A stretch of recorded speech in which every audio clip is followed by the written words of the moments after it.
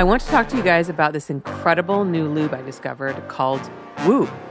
I actually used it the other day in my personal life, and holy shit, I'm in love. It smells and it tastes amazing. It's made from natural stevia, vanilla essence, and beeswax. It kills germs, it's full of antioxidants, and it's free from chemicals.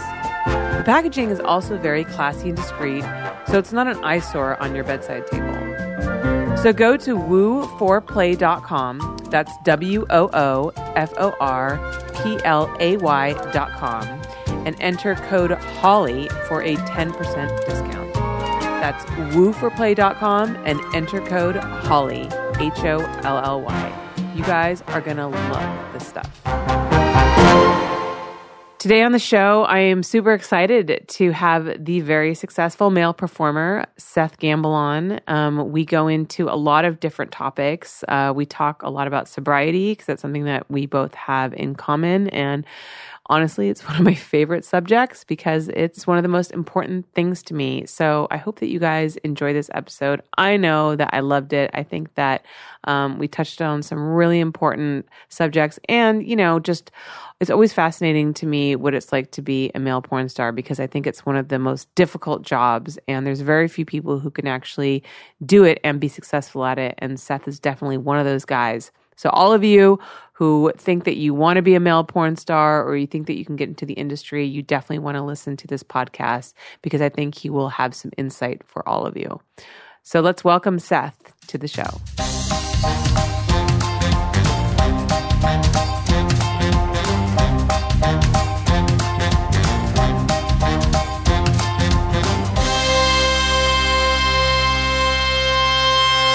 Welcome back to the show, everybody. Today, I have male performer Seth Gamble. Hi, Seth. Hi, Hallie. How are you? I'm good. Does it feel good to be out of that Deadpool suit?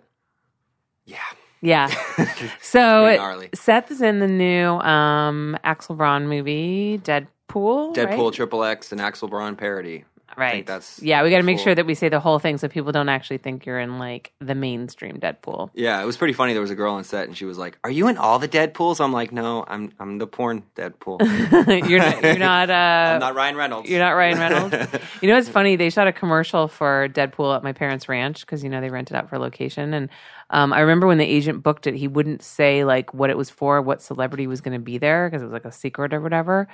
And so, and my mom doesn't know who anybody is. So she had no idea who he was. So she was, like, chatting him up. And later to me, she was like, he's a nice boy, that Ryan Reynolds. I hope he makes it in Hollywood. Like, Jesus Christ. Oh my God. But my sister texted me. She's like, I just ran into Ryan Reynolds in the kitchen. I was like, oh, that's who they're shooting. That's pretty cool. Yeah, That's yeah. really cool. Yeah, it was. But yeah, so I Wait, actually... for the David Beckham commercial? Was that it? No, it was for their DVD. Okay. It was for the first Deadpool coming out on DVD. Oh, okay. And so they did like a whole. It's actually really funny. Oh, okay. It's like they phrased it. They did it like a Viagra commercial. Okay. I think I've if you Google it, you can find it, and it basically the whole thing is like a spoof off of Viagra commercial that's about Deadpool coming out on DVD. Nice. It's really funny. It's really good. So I texted Seth the other day because I don't know what this week was. It was like the week of cancellations. I had 3 people cancel on me the morning of last week. Yeah. That's one of them was an hour before. That was the last guy that was the last time I asked you. That's not really That's not normal. No, you shouldn't. No. I wouldn't. That's not something I do. No. I mean, not saying that during my years, I will say this. You know, we both know I'm sober, but I used to not be sober. Yeah. And those days, I would probably be like, it'd probably be like 2 a.m. Be like, yeah, tomorrow's might be a problem. You know, there might be those issues once in a while, but I was a pretty fucking guy, which was.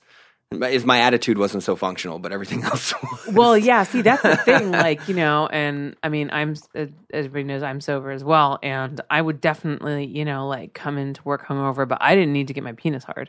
Yeah, I did it. My agent used to call me the lab rat, which was absurd.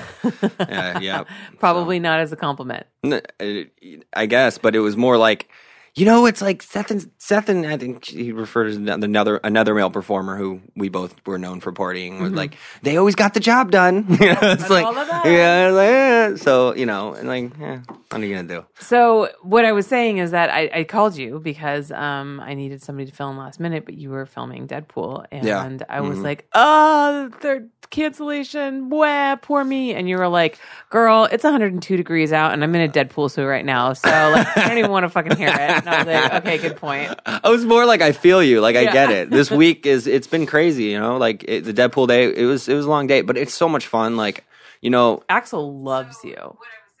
Oh, hi. Hey.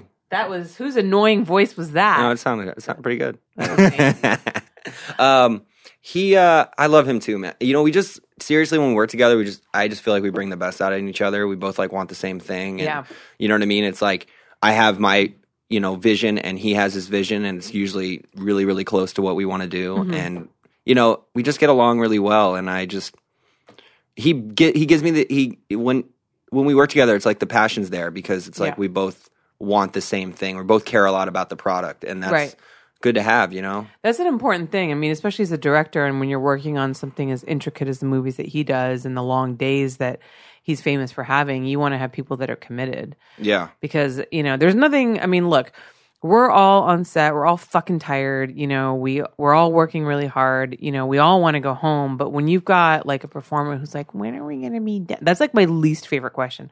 When are we going to be done? Yeah. Because I booked a massage at 6. Shit, it's like, don't make plans.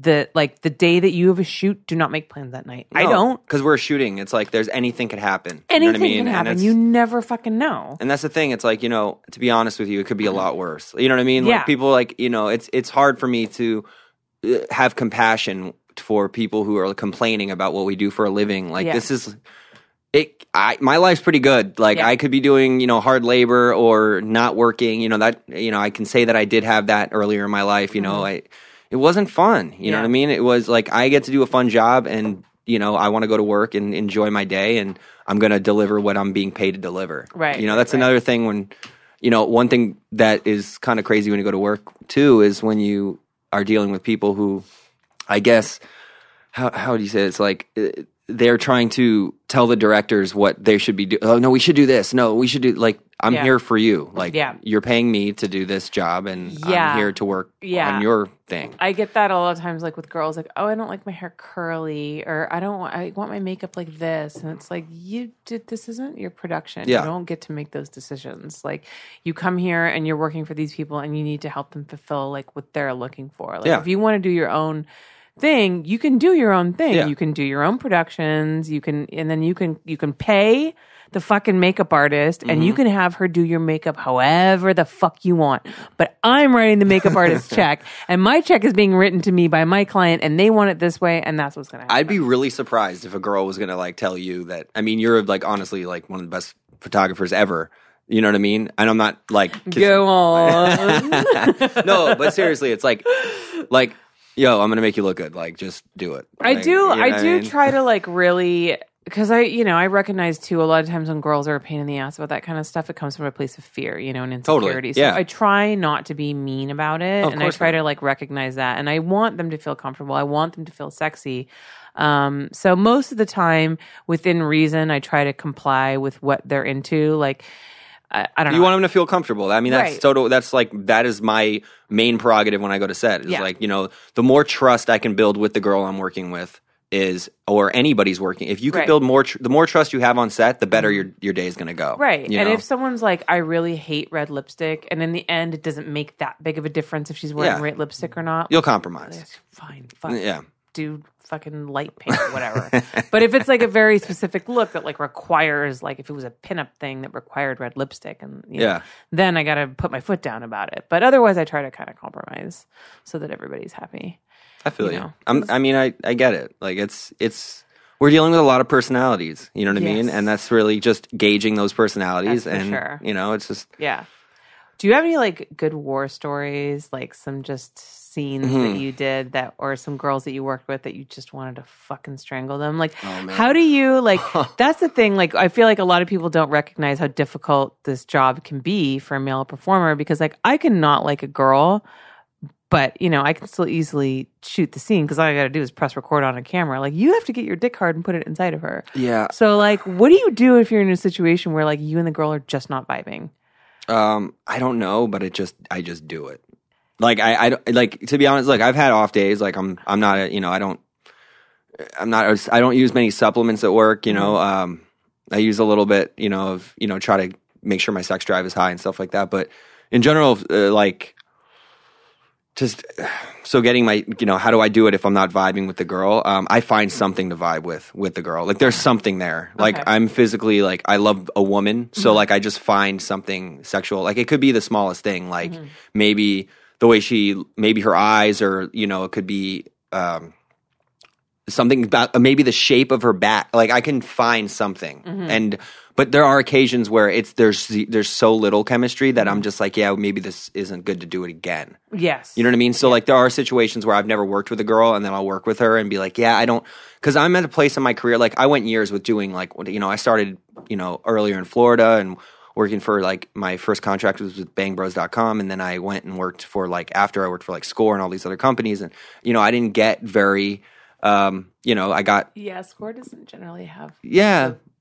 Yeah. Well, they're very, very niched.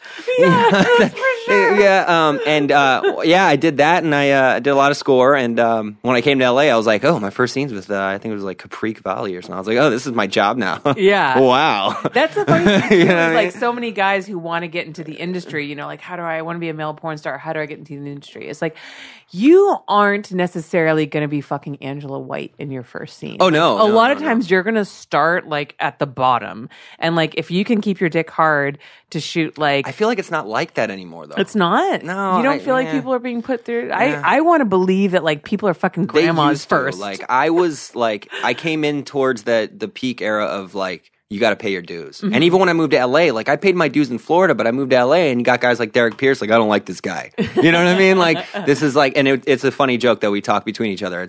He hated me when I first got here. I mean, maybe hate's a strong word, but like he was like, oh, what a douche. Like I'm the new guy coming to LA. And plus I'm like young and my ego's the size of the state I'm moving to, and it's just not a pretty thing. But when I went from Florida and came here, and it's just like I already was trained to like. Like when I first got into business, like I was trained by like male performers that were directing in Florida, and they were like, you have to control the scene. Like I was taught how to like do all that stuff. So like, my first year was like, up and down. Like, every scene wasn't great. Everything was, but I luckily started in Florida and on a contract. So it wasn't like if I had some days that weren't that great, it wasn't like castrated for it. As like in LA, you're playing with the big boys. You come in work, you're brand new. Like, I mean, back when I moved to LA, I'm still one of my favorite stories. I was with September Dawn. I was my agent. I remember and I was her. like, I swear, I want to shoot for your mom. Like that was like my thing. I was like, I want to shoot for Vivid, Wicked, and Suze Randall. That was like my go-to. That's what I wanted to do. So she calls her, and I hear your mom on the phone. She's like, hey, so I have this new guy, Seth Gamble, wants to shoot for you. And she's like, oh, no problem. He just has to get his dick hard for Holly and come there and take a picture. And I remember coming to the ranch and me having to like get my dick hard and take a picture of me. Oh God, those were the days that I had to take Polaroids of guys. Yeah, I hated that fucking job. I'm sure you did. That could not have been. You did not look happy. You were like, no. Here you go, new guy. Here's a magazine. Check it out. Get it done. I forgot that you came in. Oh my God. That's so funny. I'm probably blushing right now because it's so funny. I remember, okay, so like for those of you who don't know, so like when there was a new guy, he would have to, usually models would come in for a go-see, which honestly like never fucking happens anymore. I just get like sent people now. Yeah. So they would have to come in for a go-see, so they'd have to come in and we'd take Polaroids of them and then like we'd put them in our book and then we decide that if we wanted to book them for a future shoot. So with guys, like, with girls, they just come in, they take their clothes off, I just shoot them, whatever, no big deal. But with a guy, he had to get his dick hard because we had to see, first of all, if he could do it, and second of all, like, what it looked like hard, because clearly that's the kind of important part. So I would always have to take the photos because nobody else wanted to do it. So I would take them into the back room and I would give them a magazine and like some lube. And then I'd shut the door and be like, okay, just knock when you're ready. And I'd have to like go on the other side of the door and sit there with my camera and basically wait for them to be ready. Like I couldn't go back to work because like you didn't want to. You wanted to let them get hard, but you didn't want to like take too much time getting there because then it might go down. So I would have to like sit outside the door and just wait. And it was just this really awkward thing where like the whole thing was awkward. The whole thing is so awkward. Even when I first got like went to Bang Bros, like, and they were like, hey, let's, they wanted me to come in originally was for this site called Dancing Bear. I was supposed to do the Dancing Bear. Oh my God, I remember that. That was kind of like a frat party type thing, It was like right? a male stripper and a bunch of girls, and you're wearing a giant bear costume and stripping, right? So I was like, at the time, I was a male stripper. Like, that's what I did. I was doing bachelorette parties, private parties for girls and shit. And they called me to come in, and I'm standing there, and they're like, all right, cool, you got to go in this little cubicle room, and here's some puts on a Bang Bros porn, and get your dick hard, and we're going to come back in and take a photo. And I was like, okay. So I went and did it, got it going, took a picture, and they called me back like a day later, and they're like, hey, man, can you come in? We don't want you to do that Dancing Bear. You're good-looking guy, good shape, but we want like an older dude for that. I was like, okay, cool. So I want someone whose like face you don't want to see. Yeah, I guess. They're in a costume. Yeah. I was like, oh, okay. So, or like they wanted a bigger. It's a big costume. Okay, so got it. I was like, okay, cool. I ended up going in doing a MILF scene with Diamond Fox, and it was super hot. Yeah, it was and it went viral. Like, because I looked like I was like the first Geordie.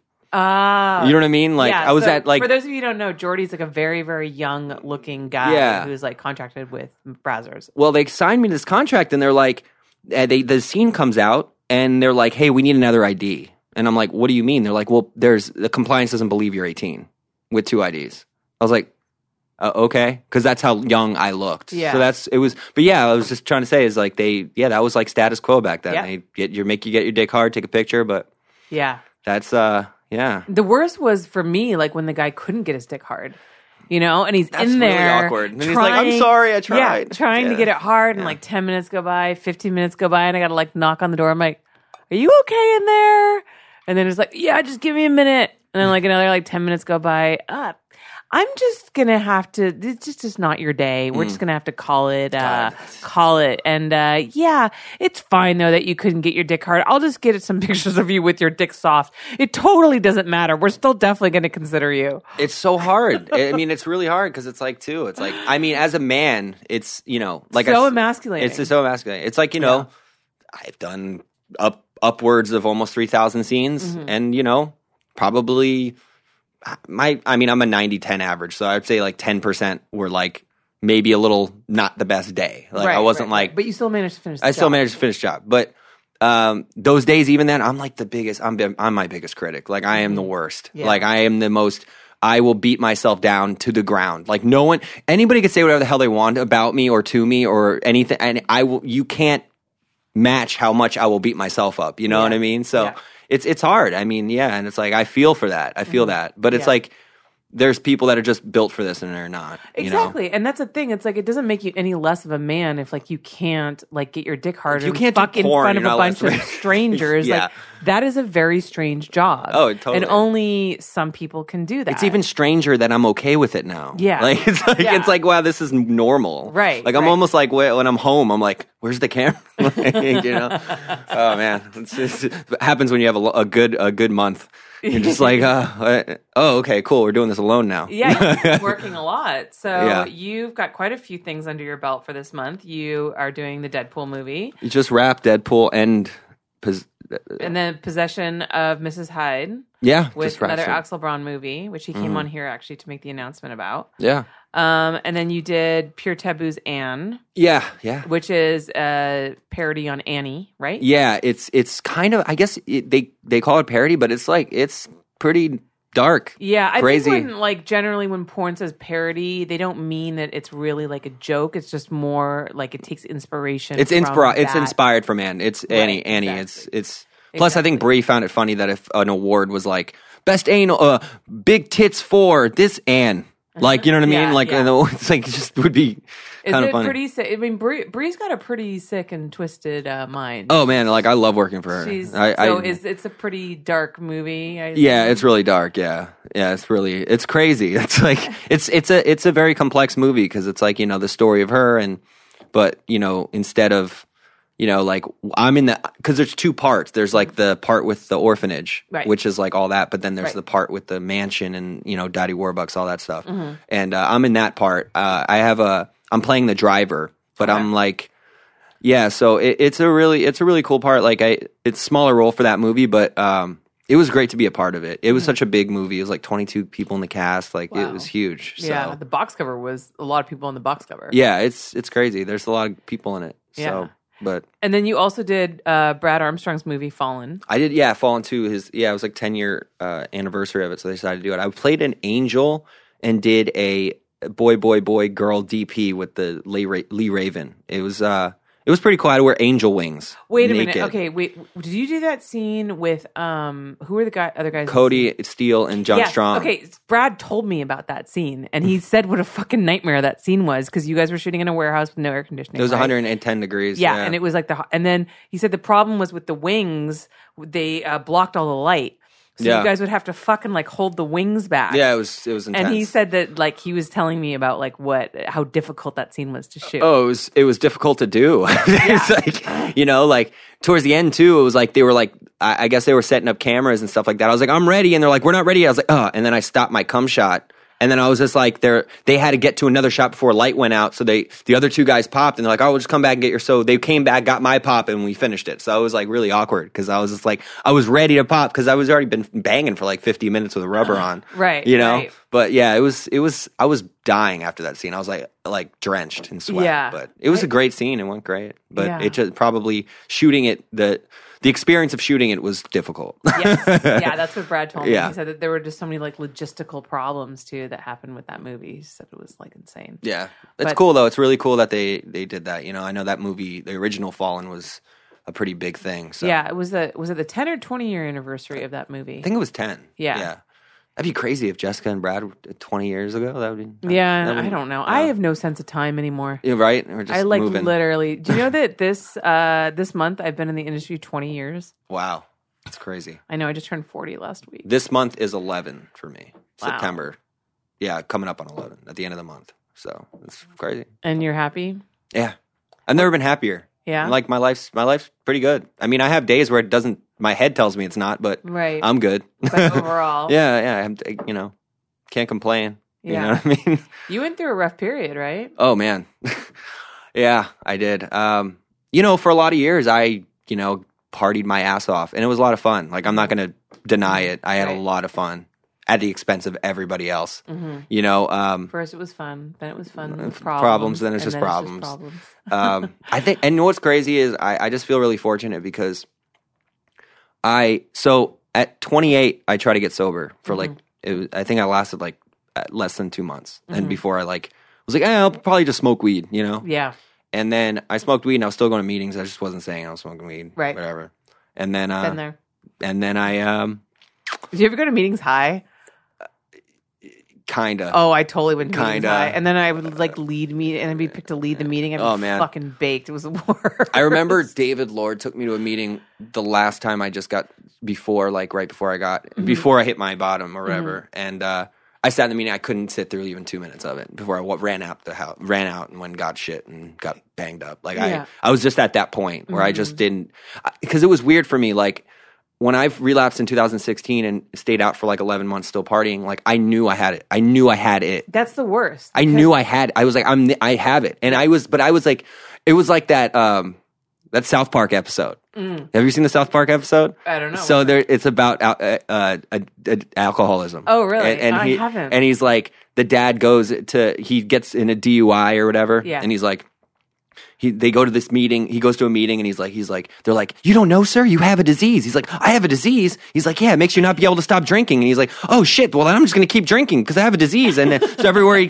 he'd go home and he'd be like, he's like, Dad, you need to stop drinking. He's like, I can't, I have a disease. And he's like, you know what I mean? So that's like basically like how I was. Like, I was like, yeah, I'm a fucking, it's cool. Yeah, I'm getting messed up. Yeah, it doesn't matter. I have a disease. Like, it's not my fault. Yeah, exactly. It was like the greatest excuse. I was like, wait, I have a disease? You just killed it for me because I'm done. And then, time went on. And, but then you can't enjoy it anymore. No, well, it was like after I started. Once you recognize that you have a problem and like you kind of like you reach that real diagnosis, you can't go back out and party and have a good time anymore. So towards the end, I just bottomed out. And, obviously details of the bottom are kind of pointless. I got to a point where luckily I didn't need to be homeless, broke, or any of those things. I was emotional. I was dead inside. Yeah, like I was completely dead inside. Like I wanted to die. Yeah, that's just how I felt. Like, and I was literally talking to 2 other performers at my birthday. I think was my bottom. Was like it was my birthday and I had like 55 of my friends there, and I've never felt so alone in my life. And I barely could drink or do anything because I was just like, I don't even want to do this anymore. Like and it stopped working. Yeah, just completely. But that day, and then like I was like, I'm done today. And then next day is that day I went to the meeting with Dave, and then 2 days later I was like, fuck it, I'm doing it again. And then I was like, oh, I'm done. And then I checked myself into a place, and I've been working it ever since. It's cool though. It took a while though. I had to get comfortable being uncomfortable, and that's the hardest thing. Yeah, because for me, like I don't ever want to feel bad. I don't ever want to feel uncomfortable. I don't want to sit through those feelings. No. And it's so hard when there's a substance that can just like wash it away. Yeah, it's like my solution. Yeah, it's my solution. For the time. And you're going to wake up the next morning and be in the same situation or even worse. But like, it's that immediate like relief. Gratification. That immediate relief. And it's so hard to not turn to that, especially when it's becoming a habit that you've cultivated for fucking decades. Totally. And now it's like, meditation and finding, let's for the first time in my life, I had priorities, which like my only priority was getting something up my nose or in my mouth, you know, like that was my priority. Yeah. You know what I mean? Like now I have actual priorities. I'm accountable to things. And it's like, there's too much going on good for me to be like, God, is it really worth like one night? Yeah. You know what I mean? Which will turn into like 6 months. But that's the thing. I was going to say, it's not going to be one night. It's no, never that's what I'm saying. Night. But that's where my mind will take me. Like, oh, it's just going to be tonight. You know what I mean? I'll just go back tomorrow. And you can do one night and you don't have to tell anybody. Yeah. Or like, nobody hey, I just had a blow problem. I didn't really have a drinking problem because I only blow a drink, but like I couldn't drink without the blow. So it's like my mind will trick me all the time. But it's just staying in that, waking up and trying to like connect to something bigger, and that's. Finding that something bigger was a difficult task because I don't believe in organized stuff. So I'm like, what do I believe in? And then I created this Jamaican guy on a damn door that surfed on a beach and just thought that was my thing. Really? Yeah, that was like where so it was like, that's kind of where it is. But now it's just the universe to me. Like things just happen and they're going to happen and I only can control my actions. If I can stick to that, I'm okay today. Right. You know what I mean? I know exactly what you mean. It was the program was really hard for me in the beginning. Because I was raised atheist. So when I first started going to meetings and they were talking about like God, and I was just so uncomfortable with that. I was like, I don't want, like, the word just made my skin crawl. And then sometimes, they say the Lord's Prayer at the end of a meeting. Yeah. And I'm like, I would walk out, I'm like, I won't be a part of this, like all this God bullshit. But it's like, we do need to have something. It just has to be something bigger in ourselves that we believe in, that we have faith in. Because if we only rely on ourselves, that's where it gets us. Because if I relied on my own thinking most of the time, it doesn't get me in a good place. Right? Because our thinking is twisted. But it could be something as simple as like Apple products. Like Apple products are way more smarter than me. See, even the language, way more smarter is not good English. You know what I mean? But like that's what it's like. Something, an intelligent being that's smarter than me. It can be anything, you know what I mean? Just something outside of me. Right. That's what it has to be. And it could just be being of help to other people. You know what I mean? Things like that. It's just being okay. Like, that was the part that's hard for me. I can distract the crap out of myself on a daily basis. Now it's like when I have to sit alone and nothing's around and it's quiet and I'm like, can I get calm there? If I can get calm there, then everything else becomes easy. Right. That's kind of like where it's at, When you're with yourself. Yeah. And that's the thing that's the test. Where am I at right now in my life? If I can't sit by myself and be okay, then there's somewhere I'm not really where I need to be at, you know? Yeah. And I have to constantly remind myself of that. I have to remind myself of a lot of things. I have a good forget-me-not in my brain. Like, Yeah. I really love to forget. Yeah. Put It's everything easy. back here, you know? It's easy to get distracted by like the everyday stuff, you know? Mm-hmm. And there's so much in life to distract us now. Yeah, it's worse than ever. Yeah. It's like the social network and all that stuff, it literally it feeds off of people's like opinions and validations and feelings and stuff like that, and it's so easy to get feed into it. Yeah. Like I catch myself, I don't say anything on it. I just voyeur the craziness. I'm like, Right. wow, this is what the hell's going on here? This Oh is my God, I crazy. know. Like if you know, and this fact, you know, it's like there's facts and opinions, and it's crazy. Yeah. It can get really toxic, and it Yeah. becomes very addicting. Yeah, You totally. know, especially when you're at a point where you have like a lot of followers and a lot of people are commenting on things that you're saying, and Yeah. like you got to check and see like who said what, and does this person like what I posted, and Totally. And I spent most of my life caring so much about other people, what they thought about me. Right. Like I cared, that was like the end all for me. Like, you know what I mean? Now today I don't feel that way. I'm okay with me. So at the end of the day, it's like, that's a you problem. You know what I mean? Right. That's not a me problem anymore. Yeah. You know, you can say or do whatever, but that took work. You know what I mean? It takes work to get to that point. At least it did for me. Like that's my experience. Like, and it still creeps up on me sometimes. Yeah. You know? So, but that's the thing. Social networks, like, especially as an adult star, right? It's like you're getting constant validation, fans, people, things are coming out, things are happening, and it's just sitting there and being like, that's amazing. I love that. It's great, and it's great that you know people are saying nice things, but that can't be like what you're relying on to feel good. right. You know what I right. mean? Yep. And that's tough because I feel like being an entertainer in general, there is a part of you was seeking validation to begin with. Right. You know what I mean? But not even Absolutely. consciously doing it. You're like, wow, there's this people are watching me. This is a thing, you know? Yeah. I'm making other people enjoy what I'm doing, you know? Right. So it's like subconsciously you're not realizing you're doing it. So it's pulling yourself out of that. That's something that, you know, this is just stuff that I do, you know, to try to, I don't know, it just became this deep guy. It's weird. I was such a surface person before, you know? I was just like, I want to get messed up and have a good time. Hey, don't talk about all that crazy stuff. Yeah, well, you know it's what I mean? crazy, like how the steps really change you. You know, Yeah. Like, I do a fourth step on stuff like all the time. Yeah. I mean, that's what really helps me get through things. Totally, because you see your part. Right? Yeah, absolutely. I mean, Yeah. and you uncover like those fears that are driving your resentment or your stress or your anger, because it's never like whatever the issue is that you're dealing with at that moment. No. You know, it's always something underneath that. Yeah. And you know, like these little writing exercises that we have to uncover that help so much. Yeah, because it's crazy. You'd be like, wow, this is cool. It's kind of cool actually, Yeah. because it's like, it totally like you feel this relief, because that's all I ever wanted was a Right. little relief, you know? Yes. And it's cool. You could see like, because once you do that, you see defects in yourself and you're like, oh, okay. And then you see how that doesn't serve you and you do something else and you're like, Right. okay, there's all these ways and tools that you can work around it. So it's hard. It's hard sometimes too when you have the tools and you know them. And number one, if you're not doing them, because you know it's like, God, I know the right thing to do here. Yeah. You know? I know what I could do to get myself not feeling this way, but like for some reason I'm not going to do that, and I'm going to sit in my misery and I'm going to sit in my resentment. Yeah, it's crazy. It's crazy. We're sensitive souls, Yeah. you know. And it's like I know that's all I didn't want. That's one of the biggest reasons I got so messed up. I just didn't want to feel what Yeah. everything else. I didn't want to feel all of it. I was just Yeah. like, I don't want to. And I just wanted, you know, that I don't give a fuck. Like I wanted that every day. You know what I mean? Yeah. I don't give a fuck. Yeah. Oh no, I don't care. Like, you know. Yeah, I mean the magic that, you know, alcohol and drugs can do for you, you know. I mean, I grew up, I don't know if it is this way for you. I was talking to my therapist about this the other day. And I don't know if it's because I think sometimes like alcoholics, like we like to think, sometimes I feel like we think we're too special. We'll be like, oh, well, I did this because I was an alcoholic, or I felt this way as a child because I was an alcoholic. It's like, no, because you're a human being. Like other people go Totally. through that and feel that way. You just have really shitty coping skills. Yeah, exactly. I suck at life. Yeah. You know what I mean? But it Like, doesn't mean that, like, yeah. you know, like sometimes I feel like people use it as an excuse. oh, this is for- my alcoholism. That's my alcoholism. Yeah, I found that to be pretty Yeah. frustrating as well. It's like Yeah. that's not. You can't always put it there. You know what I Right, mean? right. But the only difference is now when you get sober, it's like the excuses that you had when you were drinking or getting loaded, whatever. You don't have them anymore. Right. So it's like that's Because you know a better way. yeah. So it's like it's like you make a big mistake, and it's like yeah, you can make it right, but you know that you have to learn how to. The biggest thing for me was learning how to pause.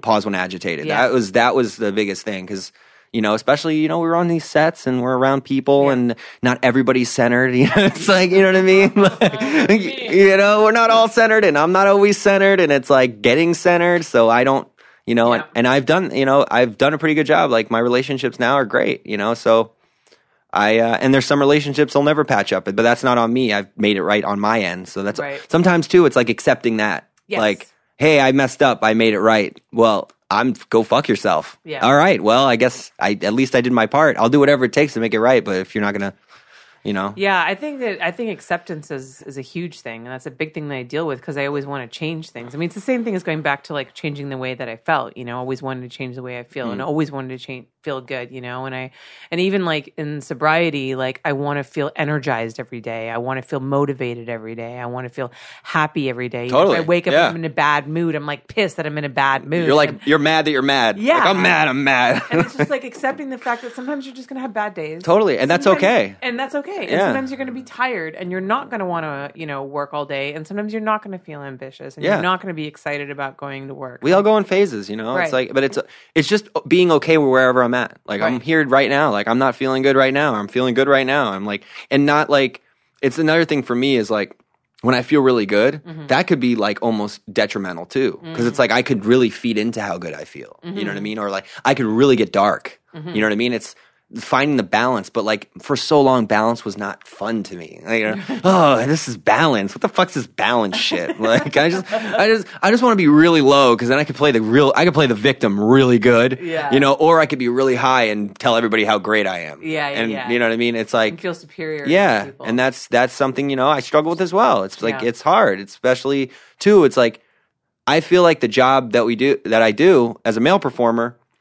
It's like there has to be a little bit of ego there to be able to be okay with doing what I do, but it's also gauging the right part of it, like not letting it get to drive. Because, you know, there are, in my past, I only can speak for myself, but like when I'm on a good run and I'm doing good and things are going good at work, I can totally self-destruct it by just being a douche. You know what I mean? Because of my own self-insecurities or whatever it was, you know? And that's just, it's good though. It's right now. It's like it's crazy. I don't even know. Like that's why it's like it has to be some kind of miracle because the way I used to be to now, it's just a complete. Yeah. It's like what? Yeah. You know, like it's crazy. Like how you know you manifest things in your life depending on how you're thinking. So. You know, I relapsed again for the 5,000th time earlier this year. And I went through a period where I was just like super fucking depressed. And I was like, I'm never going to get this. I mean, I never stopped going to meetings. I never stopped trying, never, ever, ever, because I knew the minute I gave up, I was done. Like then I'm dead, you know? So I never stopped. But it just felt so frustrated. And I would see other people like get time and take cakes. And I'm like, I'm never going to fucking get there. Like, what the fuck's wrong with me? You know? And then also too, the frustration knowing that like I have a good life. Yeah. And I remember my boyfriend said to me once, because he's not an alcoholic and poor guy's stuck with me through this whole thing. But I remember he said to me once, he's like, I don't understand why you're like this. He's like, you have a great career. People love you. Your family loves you. I love you. You have fans who adore you. He's like, why? And I'm like, I don't know. Yeah, like, I don't know why I want fucking self-destruct all the time. Yeah. It's like, I just want to ruin my life. It's like programmed in me. It's just, it's weird. It's like see, that's the one thing that does bother me sometimes about the program. It's like that time is such a thing. That was a huge thing for me and, because I would measure my self-worth depending on like how much time I had versus other people. But it's really like, what are you doing for yourself today? And that's like, people take that for granted so much. Yes. You know what I mean? They're like, oh, I've been sober for 10 years, but like, are you sober or are you just dry? Yeah. And are you just a miserable because now you have no people who it's hard it's hard to see because honestly, whatever way it works to get yourself going. But for me, it's like, if you're not doing the work, you're just, we are just by default going to be self-centered, selfish, and miserable. Yeah. And that just does not sound good to me. Right. You know, and I've been in those places like within my sobriety, like I might slack for a month, you know what I mean? And be like, oh, well, all right, screw it. I feel like crap and then I have to hit some form of clarity to be like, oh, cause the willingness has to stay. It's like sometimes the willingness will go, fine. And it's easy for your brain to tell you, like, oh, I got this. I mean, that's what happened to me. I had So 7 easy. years, and I was like, I got this. I mean, I didn't have a sponsor for years, you Yeah. know, and I just went to meetings, like, just, you know, whatever to socialize. I wasn't doing the steps, any of that kind of stuff. You were just on autopilot. Yeah, and everything in my life was, like, good. So, you know, career was going well. So, like, I didn't see any reason why, you know, I had to. I fell That's in. the crazy thing. It's always when the things go good. Yeah, It's and like it's so devious. And I fell into that thinking of, I'm not like other people. I don't need this. I don't need this like you need this. I'm done I with don't this. need meetings like you guys need. You guys need the meetings because you're kind of fucked up. I'm past that point. I'm past that point. I'm good. Everything's fine. And the funny thing is that my relapse was actually an accident. But I believe now that it was, you know, it happened for a reason. Yeah. So basically what happened was I was on a trip. I was actually, like, full disclosure, I was shooting for Twisties, and I was in Costa Rica. And we went to this party hosted by the guy that owned one of the locations that we shot at. And they served some kind of dessert with, like, weed in it, which is super weird. And they didn't say that there was weed in it. And I remember eating it and being like, this kind of tastes like weed. But everybody I was with was such a stoner So it wasn't that, even like, a thing. nobody, like, else really tasted, and nobody really felt the effects because everybody was smoking pot, like, 24/7 there. So they were, and it was a very small amount, but I hadn't had anything in my system for 7 years. Oh yeah, so it was like woo. So I felt it, and Yeah. I was, like, freaking out. And we go back, and I call my girlfriend, my sister in sobriety, who unfortunately passed away last year. I'm sorry. It's okay. And I called her and I told her what happened. And she was like, okay, you know, don't worry. You didn't lose your sobriety. You didn't know this was an accident. Just, like, you know, get through the rest of the trip. And when you come home, like, we'll go to meetings and whatever will be fine. I'm like, okay, great. I hang up the phone. And like I said, there was, like, weed everywhere because everyone there smoked. And I went and I smoked on purpose. Yeah. And then I tripped out. It's like the obsession just It like just came right in. there. Yeah, That's crazy. Of course, my brain told me, "Well, you already did it. You may Yeah. as well actually do it." And then I went back in my room and I, like, tripped out for 5 hours, like, totally unhappy. Oh shit. And then I didn't touch anything for months, so I thought I was okay. Yeah. Like, I came home, I didn't have anything, and I was like, I'm fine. Like, it was just a little slip. I don't need to the secrets. Secrets keep you sick. Yep. I don't need to tell So anybody true. that I went and I purposely smoked some pot, and, like, nobody will ever know, and everything's fine. And then a few months go by, and then I'm doing laundry for my shoots because I always bring robes to set, and one of the models left a huge bag of weed in the pocket of the robe. So I pull it out, and I literally, like, my thought was, this is a sign from God that I should smoke this. Like, what the fuck? And I did. And then I was like, I'll just smoke this. And then I won't tell anybody and it'll be fine. And then it just spiraled out from there. And then I started drinking because the pot, you know, after a while, it wasn't getting me fucked up Yeah, it doesn't enough. work. It doesn't work. Yeah, it's like So I got to go to vodka. And then it just... well, that's the thing too. It's like I always think about that. Like, you know, if I, you know, God forbid I ever do decide to go back to doing that, which I don't want to today, I'm good, but I would just go straight to the source of what I want because it's almost more to be like, I don't want this crap. This isn't what does it for this brain. Right. You know what I mean? So that's why you just end up going back to whatever it is because I need what works for me. Because pot, I can't black out on pot. No, yeah. Like, it's not going to, like... It's Are we not, we're fucking nuts? Yeah, I know. can't just, you know, I don't want to, that's what we think, I but can't it's, ruin my life by smoking weed. Yeah. Like, because, you know, I think, honestly, and I have nothing against alcohol or pot. Like, I think I've totally voted for weed to be legal. I think it's great that it's legal. I think it's a really wonderful drug for a lot of people, and it totally works for them. I don't think there's anything wrong with alcohol. A lot of people can drink alcohol with restraint and can live wonderful, productive lives. And, you know, people can go and get fucked up one night and then wake up the next morning and, like, go to work and not drink for, you know, the next couple of days and be a totally normal person. I just can't do that. yeah, that's not going to work for me. I can't do that. That's just not how my brain works. I get that. That's I totally agree. Because Yeah. that's the thing. It's like I promote it. I am a big advocate for partying and all that stuff. It's just I'm just past it. I'm just at that point where it's like I want my life different. You know what I mean? Yeah, some people can eat peanuts and some people can't. Exactly. I'm allergic to the shit. Literally, it's bizarre, and I've proven to myself over and over again that is the case, you know, with my multiple relapses. And I've always been like, and it's funny because after that, before I got sober, before the 7 years, I was like a fucking mess. Like I was drinking in the morning all the time, around the clock, 24/7. I was super fucked up. The only reason I didn't lose my job was because I worked for my parents, and you know, they didn't know what the fuck to do with me. And it was weird. This second time around, it really wasn't as bad. Like I never went to work fucked up. Never, ever, never drank on set. You know, none of my clients knew. Like almost nobody knew. Only those people like the closest to me knew. I was really good at hiding it, but like, you know, inside I was just dead. Yeah. And I was just totally can relate. So miserable. And I just knew, like, you know, and there was a part of me that knew, like, this is not my destiny. Like, this is not what my life is supposed to be like. And I was so much and that was the most frustrating thing for me. I was so much happier when I was sober, and I knew that, but I couldn't get back there. Yeah, it's just the willingness. We gotta wait. Yeah, it's like the willingness had to come back to do it, you know? Yeah. But it's good. Like we're both sitting here today, stone cold sober. Yeah. And then there's booze sitting right there, and it doesn't even like get me all freaked out like it used to. Yeah.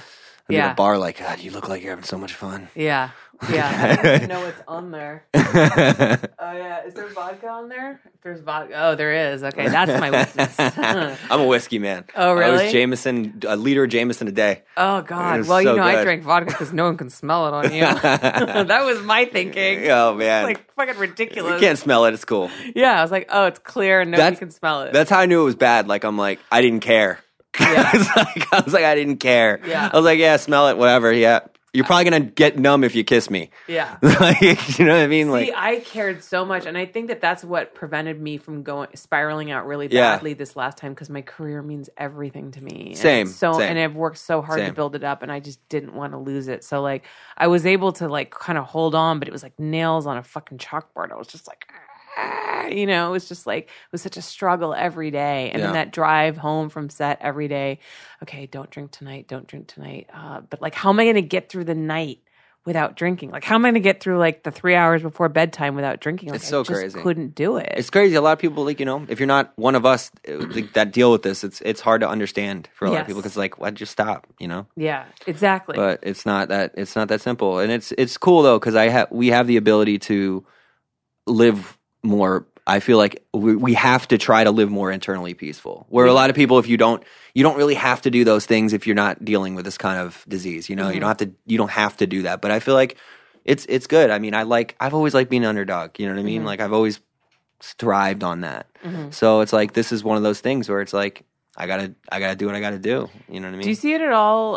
Because when I'm like sober, do you ever see it as a kind of like a blessing in disguise? Yeah, I mean, there's so much shit. I don't deal with trauma anymore. Like, there's no shit in my life. I don't get involved. I don't jump into other people's shit. I don't, you know what I mean? Like, it's just like, there's things now I can see that I don't want. I do want. I like being present. Like, I never did before. I didn't want to be present. Now I'm okay with that. You know, it's like, I'm just so much growth. It's like I get off on the growth. It forces you to grow up. Yeah. It forces you to grow, and it forces you to look at yourself. Yeah. And the more you do, eventually you're just like, you don't have to grind anymore. Yeah. You know what I mean? You're just, I don't have to grind. I'm just like letting I'm just letting things happen. Yeah. You know what I mean? Letting everything unfold and just, and then taking action. You know what I mean? That's it. I mean, basic. Now, you said you meditate. Yeah, so I try. I'm not very great at it. That's been like a big lifesaver for me Yeah. this time around. I finally like got into meditation. I started doing it a lot, and that's been because I'm always looking for a way to escape. You know, always looking for a way to fucking escape, like my thoughts, my brain, like, and if it's not drinking, it's work. You know what I mean? Like I just constantly busy. Same. That's the like thing all I the do. time. I do this, and I start 10,000 fucking projects because I think I need to fucking do everything. I read this book.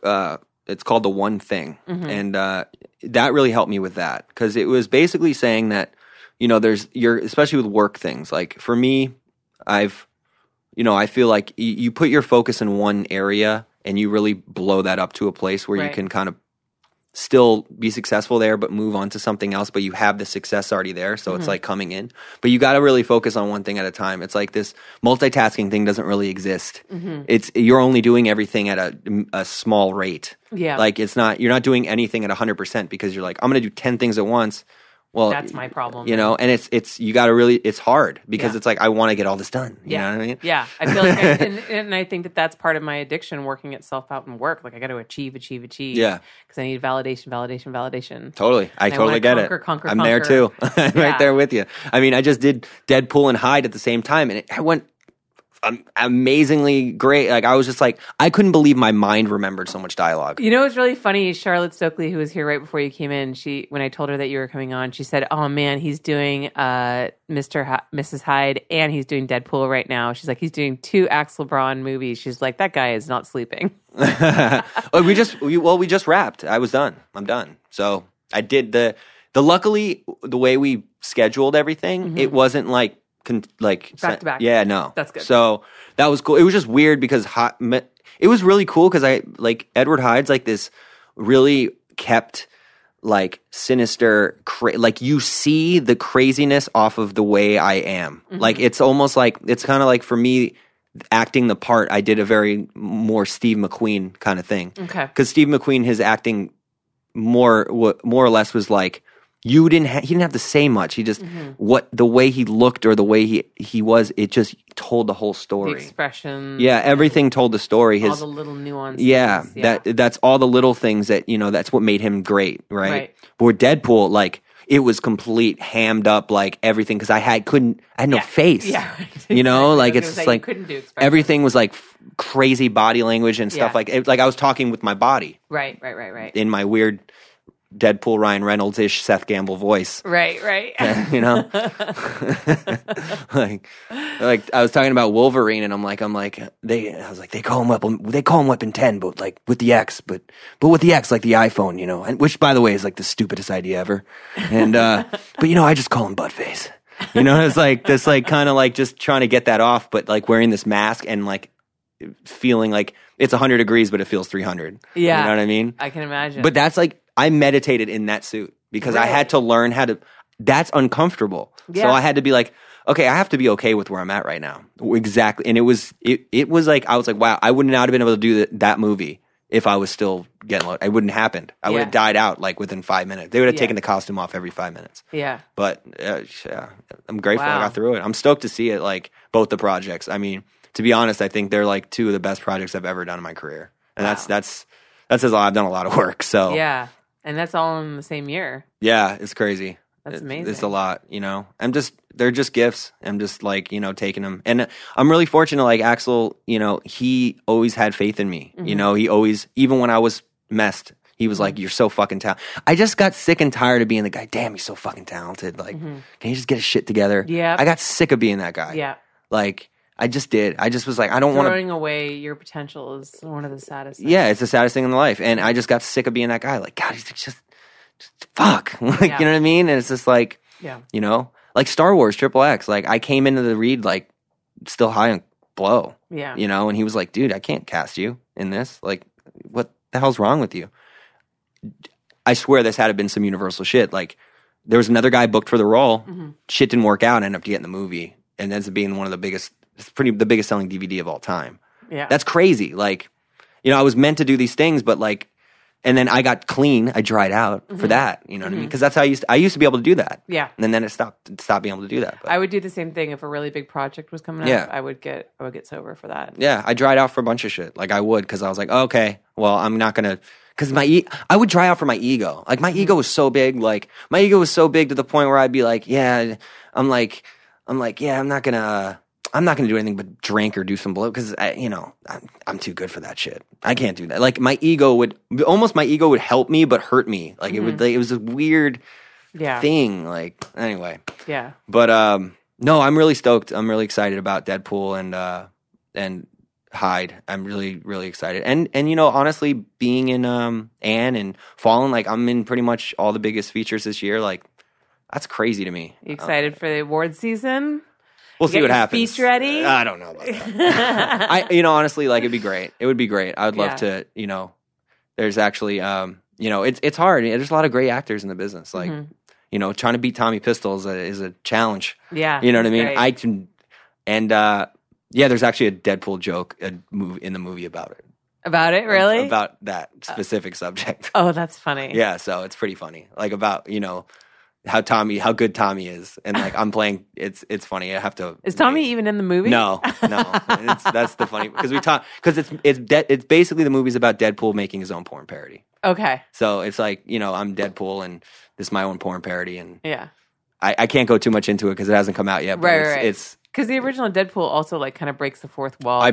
Talks about itself being a movie. Like he talks about how there's like no budget for this in the first one. We talked about that. And we talked. There's some stuff that happened in real life with like because Axel's like in the movie. Like you know what I mean? It's like we're talking about what's actually happening. Like I'm Deadpool and I'm doing a parody and it's for Axel Braun. Like it's all realistic. Like we're breaking the fourth wall everywhere in this movie with stuff people would know with. There's a lot of stuff that's comic book relative, not just the movie. Because it's not one of those parodies where you're doing, what's the word for it? It's not like when he did Suicide Squad, which I was in Justice League, like the actual movie wasn't very good. You know what I mean? They weren't very well taken. So you do a parody of it and you take the comic book relevance of it, and the comic book fans are like going nuts over it, right? Right. Whereas Deadpool was a great movie, everybody loved it. Yeah. So you got to completely go outside the box. You can't do anything similar to it because then it's like, how do you compare? It's such a great movie. So we had to make it completely something different. Interesting. You know what I mean? Okay, yeah. I know. So that's why we went for. You know what I mean? Because it's like you can't. Of course, you can do a little nuances here and there, but it's a completely different movie than the actual movie, which is cool because a whole new layer to it. So wow. And then you have another project, your male enhancement. Yes. So I met a friend, a sober friend, and we've been trudging the road together, and he introduced me to another person who is a very successful guy, a scientist. He's actually as a human being, probably one of the best people I've ever met. He works at hospitals and helping. He basically goes around the country helping people, helping hospitals actually reorganize themselves so people can actually get proper care. Right. Which is like, But anyway, he was I guess messing around at with male enhancement, and he found a way to put different herbs and different things together to make a male enhancement pill that actually works. And there's no false. Oh, it makes you bigger, it makes you that, because none of that stuff's true. You know what I mean? It's that's not realistic. And the product's called Lyrix, and we're coming out, we're about to launch in about a month or 2 months, something like that. We're just getting all the details together. But it's really cool because we're going to be able to hopefully, influx money into the adult industry because, my main purpose is to sign as many people up in the business to promote this product and get paid for it, as they're doing it. It's not like I'm not paying them for sale. I'm paying them for their following and just getting everybody on board. Right. So it's cool because, I get to, make some money myself, but also make other people money in the industry. And it's not just performing because that's, a big thing is, a lot of people think this is going to go on forever. You need to find other baskets. You know what I mean? You need passive income. Yep. Yeah. So when you say male enhancement, does it just help you get an erection then? It gets an erection. It makes everything feel better. It insensitizes you, but it gives you stamina, longer stamina. Okay. It'd be used from guys from 18 to older, but it's all natural. There's no chemicals and stuff in it. It's just all natural stuff. And I've tried it myself. I've tried it at work. It sustained me at work, which is crazy because you know what I mean? Yeah. That's the real test. Yeah. It sustained me at work, and I was like, wow, this is great. And because a lot of these things are if you look at if you know about the ingredients, a lot of the products out there, they don't really do that. They're mostly natural products that they sell on what's it called in the for male enhancement that isn't like a Viagra or something like that. They only really give you the drive. Okay. They don't really give you the boner. Yeah. They give you this extra. Yeah. But they try to claim that they do. You know what I mean? And that's the thing that's the difference between my product and a lot of other ones, because you can't really say, oh, it does this, it does that, this does this. There's no when they say, oh, it's going to make your thing bigger, it's not. You're just going to the whole purpose is if you'll get a better erection, so it looks bigger, but it's not. You're not bigger. You're just you don't harder. Actually get to grow your penis. No, it doesn't work like that. So Yeah, biologically, that's not actually possible, guys. Just so you know. Yeah, like, it doesn't work like. I mean, some you of can those get crazy ads that I see on like the tube sites. It's like get your dick 10 times bigger, and then it's just like this ginormous penis that is completely unrealistic. No, I mean you can get. I mean you can get an. Why would you even want a dick that big? First of all, Hey, look, I have thought about wanting that dick that big. You no, you don't want a dick that Every big. girl's like, you have a great dick, and I'm like, yeah, but I want like Julio Gomez's dick where it hangs down to my knee. You know, don't want that because like most girls don't want to fucking touch that shit. No. Like that's the thing that a lot of guys like. But we're in that era of porn now. They just want to see a third leg. You know what I mean? It's like this they just era. want to see like ridiculous circus freak sex. Yeah, and all it's that crazy. Kind of stuff. It's like, nonsense. see, that's the thing. Like for me, like I grew up and like to me, like if you talk about the man, like the porn, like and there's like two for me, and like. To me, it was like Manuel Ferreira and Mark Davis. Like those two guys to me. And like even you could take it back to Rocco Siffredi and Nacho. But like for me, those two were like, you know, Mark Davis was like my mentor. Like coming up, he taught me all about BSM, all about these things. He's still a close friend to me to this day. And, you know, me and Manuel, we're not like really close friends, but like, you know, just he brings this, like what I try to do during my scenes is, you know, what I feel he tries to do during scenes. Obviously, we're two different people, but like he brings that rough element with passion. Yeah. Where a lot of people bring just the rough aspect. Yeah. Or they can He'll, just be love choke makers. You out, but he'll like whisper. Yeah, in like your shit like ear, that. Like, It's and like, just make girls go like, yeah, that's like the kind mix of like, yeah. That's the thing that I find to be like, if I was a woman, that's what would be the hottest thing. Yeah. Right? Rather than just, I'm going to rail her out or I'm going to fuck her really slow and just be romantic. I mean, that's once in a while is a good thing, but it's still like, as a male performer, that's like, that's the bar I'm trying to reach. Like I want to, every time I do a sex scene, it's like, I want to be passionate as fuck, but I want to be able to like, you know, I want to, after they're done, just be spinning, you know what I mean? With the same thing. So it's like, wow. Cause that's like, really, it's a different game than it was before. I mean, before I even got in, it was 10 guys, you know what I mean? Like now it's like,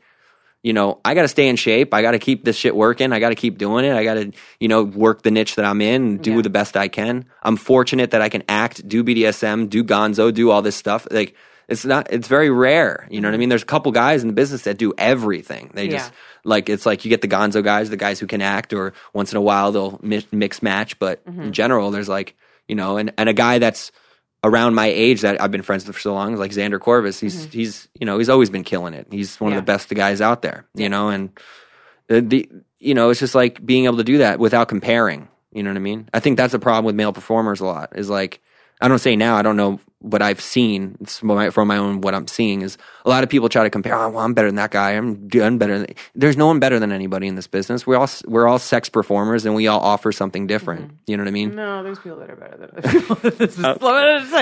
Maybe I'm just silver lining it. There's some guys that I won't hire. Well, I mean like on the top. Okay, so there's top guys. Okay, I see what you see what I'm saying? Yeah. There's top guys, there's top girls. Okay. But meaning, so when you've honed the skill of being a porn performer, okay, let's just go that route. When you've honed the skill of being a porn performer, each of those solid guys or solid girls, they all bring something more or less or different than one another. Right. Like, you know what I mean? That's kind of where I'm trying to go with. Special in their own way. I guess. You're I mean, for people who's jerking off, it's not like you can't say for us as in the business, yes. For someone who's watching, you can't be like, well, they're the best. Yeah. Because it's all relative to what you're into.